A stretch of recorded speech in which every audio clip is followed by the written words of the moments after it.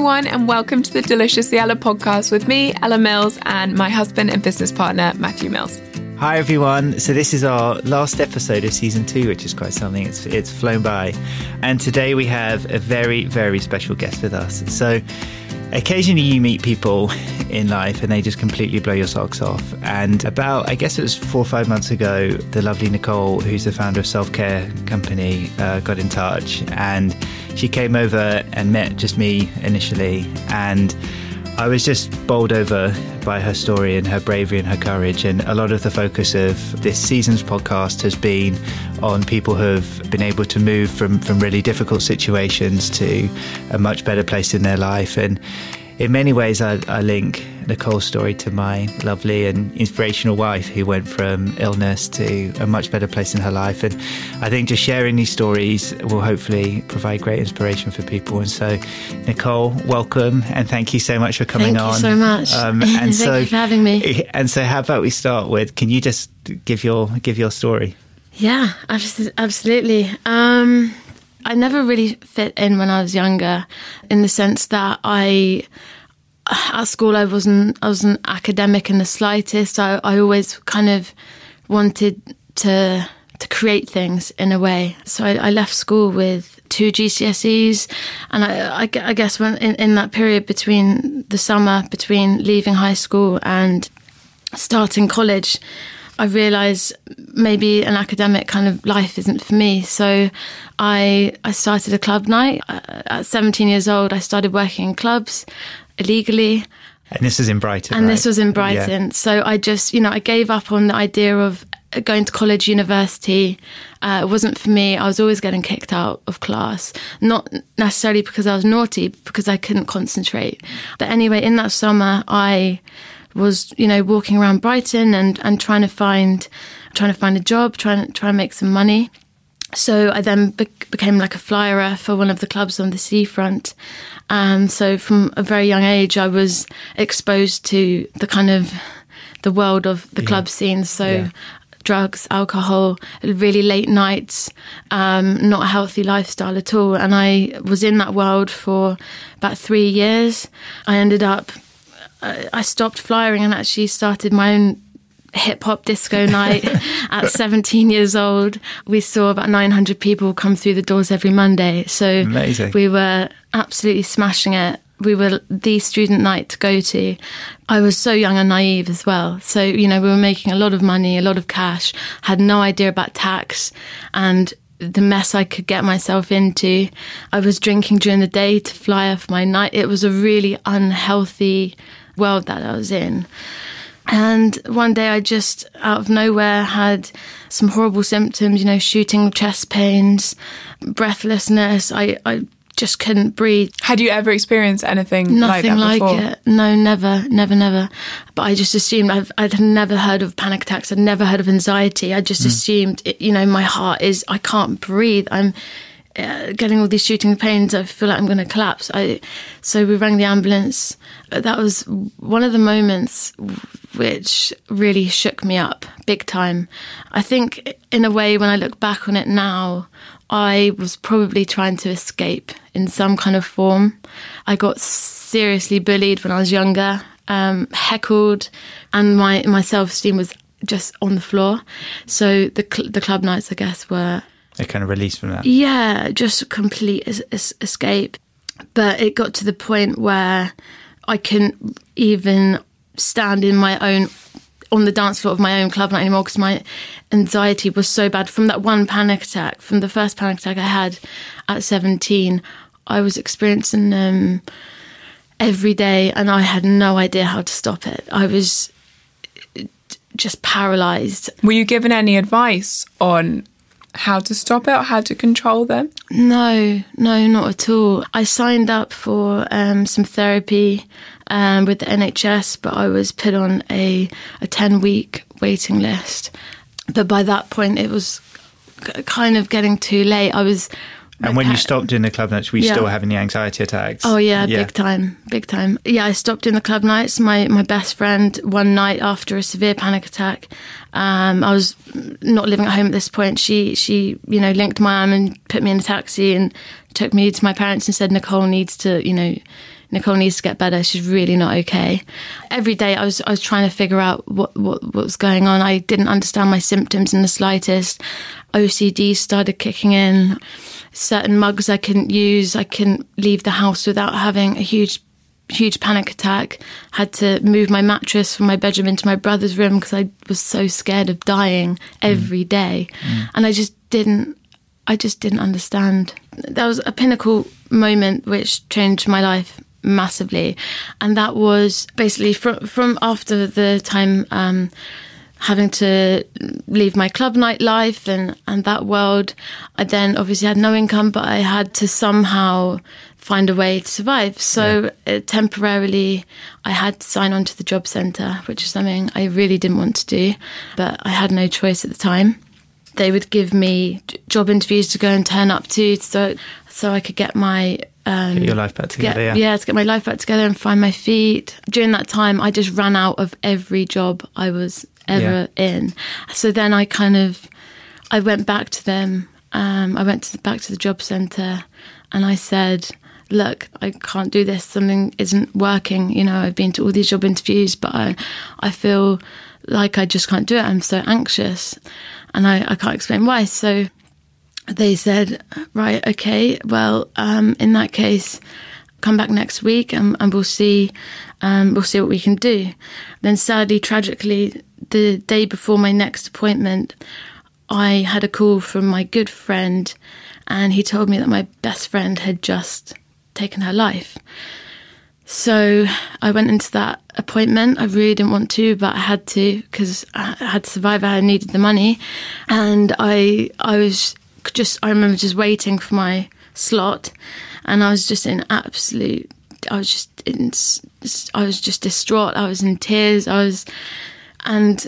It was just the way one of the job advisors spoke to me. It just took me over the edge and I got quite destructive and I was taken away by security and I was put in a room on my own and my job advisor came in and she said, you're too mentally ill to be on job seekers allowance. We're going to have to put you on disability allowance. So there was, she said I'd have to wait around 8 weeks for that to happen and my money would be sanctioned. So I wouldn't have an income basically for 8 weeks. And there was just no compassion or empathy for what I had to listen and what I heard the night before. That moment really for me was where my life kind of turned around because I left the job centre and I said to myself, I'm never going back in there. Never, ever, ever.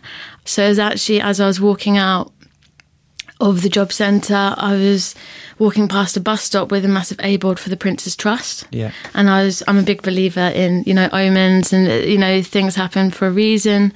So I signed up to the Prince's Trust that same day and I followed my dreams on, setting up a mental health platform for young people to explore the connection between creativity and mental health. So with that idea, I took that to the Prince's Trust and they were so incredibly supportive.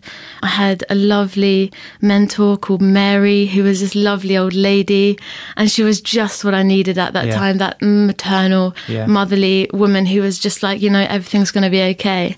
So that was so life-changing for me. So I was running Don't Just Stare, which is Self-Care Co's kind of sister platform and the concept is to build workshops and implement them in schools, colleges and universities. And so did your life start to get better then? It did for a while. Were you still having attacks? Or? Yeah, I was still so anxious. Every day was still a battle. I was just so caught up in anxiety. I was just, even if I was meeting new people, I would say, hi, my name's Nicole, I'm feeling a bit anxious. And that would be my thing. For years, I was so caught up. So from then, my partner and business partner, Adelaide, convinced me to move to London. So, fresh start, let's just try and make this work. So I moved in with her and initially was just so overwhelmed by London and the busyness but in a way it was so great for me because it was, Brighton is a tiny city, every street reminds you of some kind of bad experience. So, and then you started dog walking, is that right? Yeah, so that came about. So when I moved to London, obviously it was in the same position as Brighton. I had to make some money and had to get a job. I was working on Don't Just Stare, but obviously at that time it wasn't making money enough for me to survive in London. So I tried to get into advertising, had a little internship, which I loved, but sadly I had a little breakdown when I was interning. So then that was the point where I realised I have to just completely stop and focus on getting better, because I was spending months on just experiencing anxiety and serious low mood. So that's when my partner Adelaide says, "Hey, why don't you become a dog walker?" And I didn't even realise you could be a dog walker and get paid. So I remember the first dog I had, and he was this puppy Ridgeback, and I absolutely adored him. How did you find him? I was on what is it called? There's an amazing dog.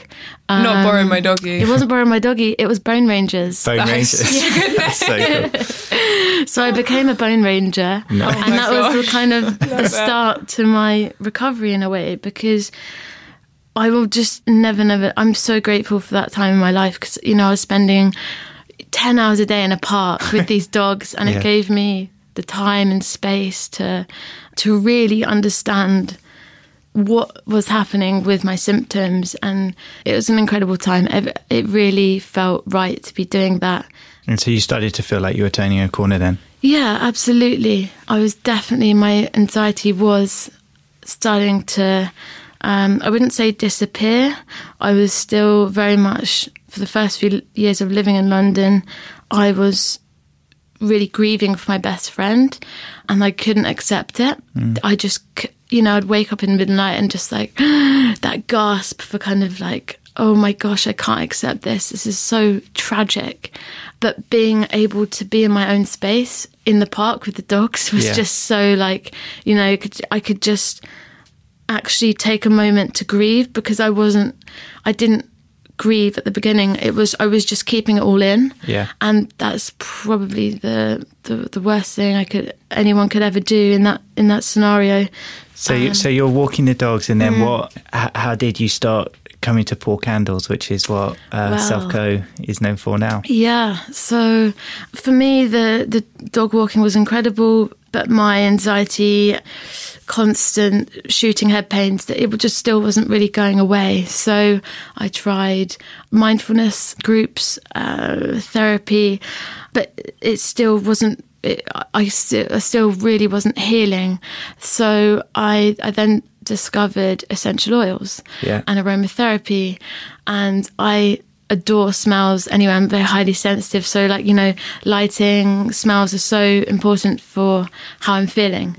Just down the road from where I live on Fulham Road, there's an incredible shop called Urban Buddha, and it's full of crystals, essential oils, and this amazing lady called Millie who runs the shop, and she is just the guru of essential oils. So I went in there one day just thinking, right, I need to change my life. I have to find a cure. So she then. But were you looking for a hobby, or? Well, at this point, I was just looking for anything to cure the anxiety. Yeah, absolutely anything. I was at the last straw, so I thought, do you know what? I feel like the only way is to go down a more holistic spiritual route. So this lady Millie, she gave me all these essential oils, and I thought, okay, let's give this a go. So I bought one of those diffusers. Don't know if you know diffuser. Started experimenting, and it just, I know it sounds silly, but my anxiety was just subsiding. I was feeling calm, I was feeling present, and it was making such an incredible difference. So from then, I was still kind of, this still isn't quite doing it for me. I really just want to produce something. And I was thinking how I haven't produced anything since I was maybe like a toddler or at primary school, when you're like playing with the sand. And I was really craving that, because I just wanted to see something and create something. And that's where the kind of candles came around. So I bought myself a little candle making kit, and was experimenting with the essential oils and just playing around. I found it so calming, and I know it sounds silly, but it made me kind of proud of myself. You know, I created something. Yeah. That's exactly how I felt when I started doing Delicious Ella, having been in such a difficult place for kind of 18 months and felt such a sense of worthlessness and like I wasn't creating or kind of achieving. And I remember like the first few recipes I made, terrible, by the way. I remember feeling such a sense of pride and satisfaction and empowerment in myself by the fact that I had done that. I'd made it and I'd taken a picture of it, and it was, for me, that was one of the most powerful moments of my life. As ridiculous as it might sound to someone else, I completely relate to that sense of kind of ownership of what you can actually do. Yeah. When you doubt what you can do, it's incredibly powerful. Yeah, definitely.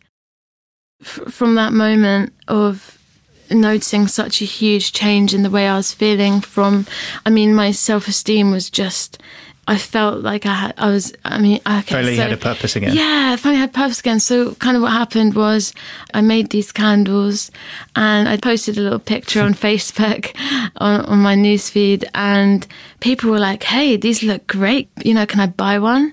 And I thought, oh my gosh. And that hadn't been the intention, right? No, not at all. I just wanted to have a little hobby and keep my dog walking life, which I absolutely loved. I thought, you know, it feels like such a nice combo. Yeah, just the perfect combo whilst I was feeling so anxious and kind of unsure of the world. But, you know, before I know it, my lovely, incredible friend Johnny, who works at an incredible design agency, he sent me a private message and said, come into our studio. And then before I know it, we're making this brand. And Self-Care Co, the 3 words just popped into my head, and I explained how I wanted it to look. We really wanted the branding and the art direction to look very calm to the eye and very minimal, and that's kind of how it all began. And now you have a thriving business, and you've got multiple people working for you and on this journey with you, and you've got we've done 2 collaborations now with our second one's launching this week. Yeah, indeed. And it feels like a full turnaround. Yeah, it really does. If you told my hip-hop DJ self when I was 17 that I would now be running a wellness brand, then I would have laughed at myself. And so you have Self-Care Co, and then you also have the Be Kind movement, which is... So yeah, the Be Kind movement was inspired by an experience I had. So it was November 2017. I was just having a meeting with my designers in their studio near Paddington, and I just felt really off that day. On my way home from the meeting with Johnny and the team, I just felt completely out of control at the Paddington Tube Station. It was peak time, and I guess I was so sick of that feeling, that niggling anxiety. I just had enough. I just wanted it all to be over, if I'm completely honest. I was very distraught and very distressed and kind of contemplating whether to take my life or not. But out of the crowd, one girl just kind of like tapped my shoulder because my head was in my hands, just kind of like trying not to look at anyone or anything. And this girl, she saw I was so not okay, and she linked my arm and she took me all the way home, and that really changed my life. I mean, I wish I had her name or her number, or, you know, I wish I could dedicate, the Be Kind movement is dedicated to her, because it made me realize how powerful kindness is, and how important kindness is. And it's available to anyone. Exactly. You know, anyone can just do something. Yeah, exactly. We can all be kind. So I had an idea to simply have the words Be Kind on a t-shirt. So I set up a prototype, and I think we had about 20 garments in stock. I really just wanted to create, I thought the idea of having these words on a t-shirt to kind of make people think as you walk, if you're wearing the t-shirt and walking down the street and creating, a reminder for people who are walking by. Yeah, I've always just wanted to change the way people think with regard to kindness and strangers. I think the idea of the Be Kind movement is to help look after each other, I guess, in a way. Exactly, to celebrate kindness and to celebrate kind of unconditional love, especially if someone's in sheer need. It's so important to reach out to others and to be kind. I mean, the movement has grown so much faster than I could ever have imagined. I remember when we launched the Be Kind movement, and like I said, I only had 20 garments in stock on the website at this time, but I hadn't quite worked out how to use the back end of the site, so there was an unlimited amount of garments available for people to order, which left me in quite a sticky situation because we launched the Be Kind garments online and it just went nuts. It went absolutely crazy. People from all over the world feeling connected to the idea that we have to, the only way it's just to forward be kind. is to just be kind. Yeah. It's that simple. It's so powerful, whether it's being kind to yourself or being kind to someone else, being kind to the planet. That's kind of what the Be Kind movement's all about. Nice. You know, we live in such a busy world and and this is something we've talked about a lot, especially it feels like this series, and kind of happiness and that quest that we're all on for it. And yet we feel that we're alien if we don't have that sense of happiness and we don't open up enough to each other about it and share it and normalize everything that you're talking about. It's just taking the time to acknowledge how people feel, how we can support them, because everybody goes through difficult periods for one reason or another. But if everyone, I mean, it just shows if everyone, I mean, this was an extreme example where someone took you all the way home, but I mean, if you just take 30 seconds or a minute out of your day just to do a random act of kindness for someone, Exactly. After that accumulates and it builds up, you know, it would do a lot. We would live in a better place. Yeah, we really, really would. And so Definitely. From this journey of a place of what feels like real desperation to a place where now, having got to know you, you seem like you're in a great place and you've got a great business and a great relationship and and some gorgeous dogs, one of whom Austin is having a love affair with. Yeah, he sure is. What would be your advice to anyone else who, whether in the extreme of where you felt or is just struggling a bit at life, what would be your advice to them? I think really just telling yourself that this moment is so temporary. I think that in itself is so powerful. And for anyone suffering with anxiety, low mood, just know that it doesn't define you. You are not the anxiety and you are not the low mood. You are above that. And that's something I've realised in the last year or so. I've been reading so many different books and really understanding the power of our thoughts. And I just think it's so important for us to, I mean, obviously our minds are constantly babbling away with thoughts, and whether it's negative or positive, but it's so important to be aware of those negative thoughts and know that they are not you. They're just thoughts. They are just thoughts. Yeah. And that's something I practice every day, is just positive affirmations. Genuinely, they have transformed my life in a way I cannot explain. And so I love the ones you share so much. Nicole shares them, I think almost every day, at least, or like pretty much every day on the Self-Care Co Instagram. And I love it. It always, I know for me, every time I see it, it's such a good check-in of, you know, you are enough, you've got this, like the world's an amazing place. And you always kind of say, you know, close your eyes and repeat it a few times. And I do, and it's so powerful. And so what is your practice for doing that each day for these positive affirmations? Is it a moment that you take in the morning or in the evening, or is it just something that just kind of goes throughout your day? If I'm honest, this is something I kind of discovered around a year ago as well. Is just with anxiety, obviously, when you're constantly feeling on the brink of death, and that's kind of how it has felt for me in the past, and feeling so close to that edge gave me this, I don't want to say an awakening, but I almost feel like I see the world now for really what it is. And I smile so much every day, and I just feel so grateful to be alive. I just think there's so much. I mean, it's so hard, obviously, with the way social media is heading, where it's so easy to compare ourselves to others, and there's a lot of busyness, whether it's advertisements in the street or just general trends that we feel like we have to follow, or, you know, how many likes we're getting, how many this and how many that. But like, we all need to remember we are so whole as we are.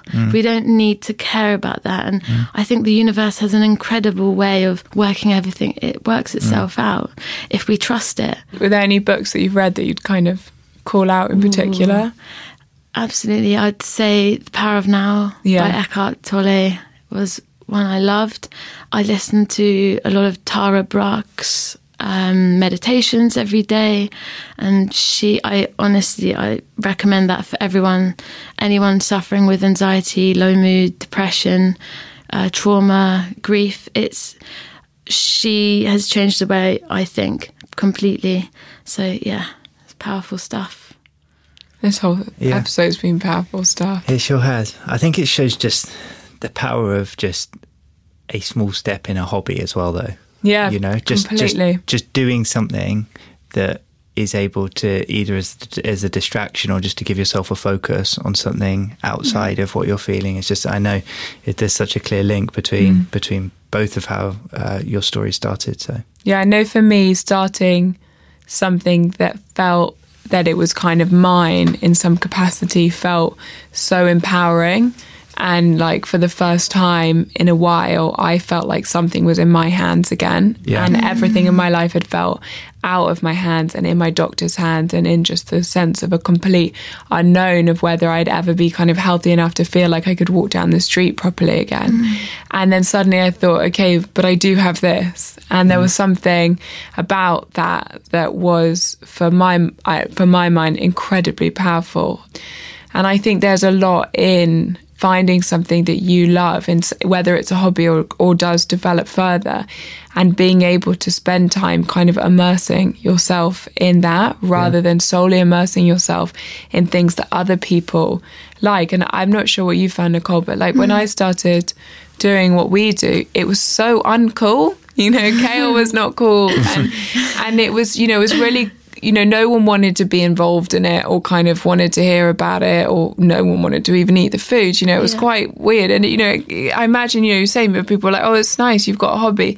But actually... It's like, vegan candles. That sounds niche. Yeah, exactly. But then that's almost the beauty of it, because it's so yours, and you're not doing it because it's cool, and you're not doing it to impress anyone. And I loved that about it so much, because again, I'm just doing this for me. Exactly. This is just for me.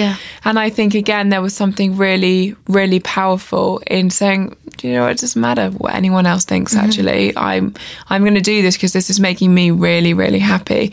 And that, but then it will naturally and then make the other people around you happier too. Totally. But I think that's had a really powerful impact on just my way of looking at things in the last few years, of stopping minding what anyone else thinks. Like, I hate going out. I love being in bed at 9 o'clock. Oh my God, me obviously too. Not drinking, but I hate drinking. I hate loud music. I just hate it. I'm such a granny. And I don't care anymore if people think I'm a loser, because I'm so happy doing what I'm doing. Exactly. It's all that matters. And finding something that helps you get to that place. And if you love loud music and all the rest of it, that's amazing too. But you know, following what it is that kind of resonates with you, I think does have this unbelievable power on our mental health, which, you know, in the mind and the body are also so connected. And it's incredible to see how that then resonates.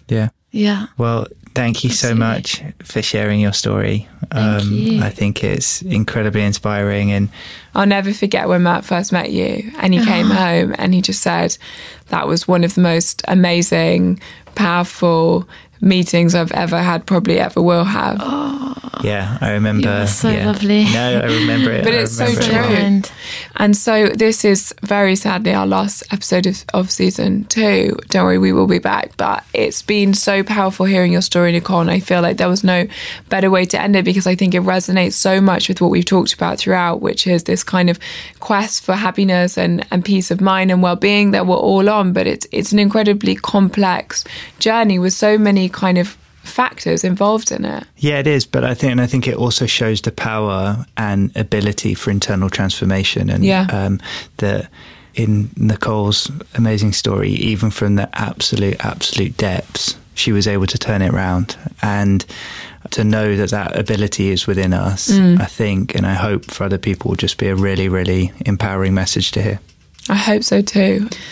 So thank you all so much for listening to us. Rabbit on for 12 episodes. I know, I can't quite believe this is the end of season 2 already, but we've gone over 2 million listens. I know, which is mad. So thank you for supporting what for us is like the ultimate passion project. I think at Delicious Yella, we, you know, as we say quite a lot, what we care about is helping everyone live better. And in doing that, I think we've, you know, really so much as well come to understood that health and well-being, wellness, you know, however we want to describe it, is so much more than kale and broccoli. You know, yes, we know we need our 5 a day or a 10 a day and, you know, all our grams of fiber and all the rest of it, but it's so much about, you know, that 360 approach of, you know, actually really looking after every part of yourself. And I think that's something that we're definitely going to continue to explore, and feel so grateful to all our guests so far for helping us get a little bit deeper into that and shed a little bit of light into it. Indeed. Thank you so much for listening, everyone. And so we'll be back middle of May. And if there's any topics you particularly want us to cover or guests that you want us to have in, then please do email just hello@deliciousyella.com, and we would love to hear from you. Otherwise, we are sending you all lots and lots of love, hoping you have a lovely week and cannot wait to be back. Thank you.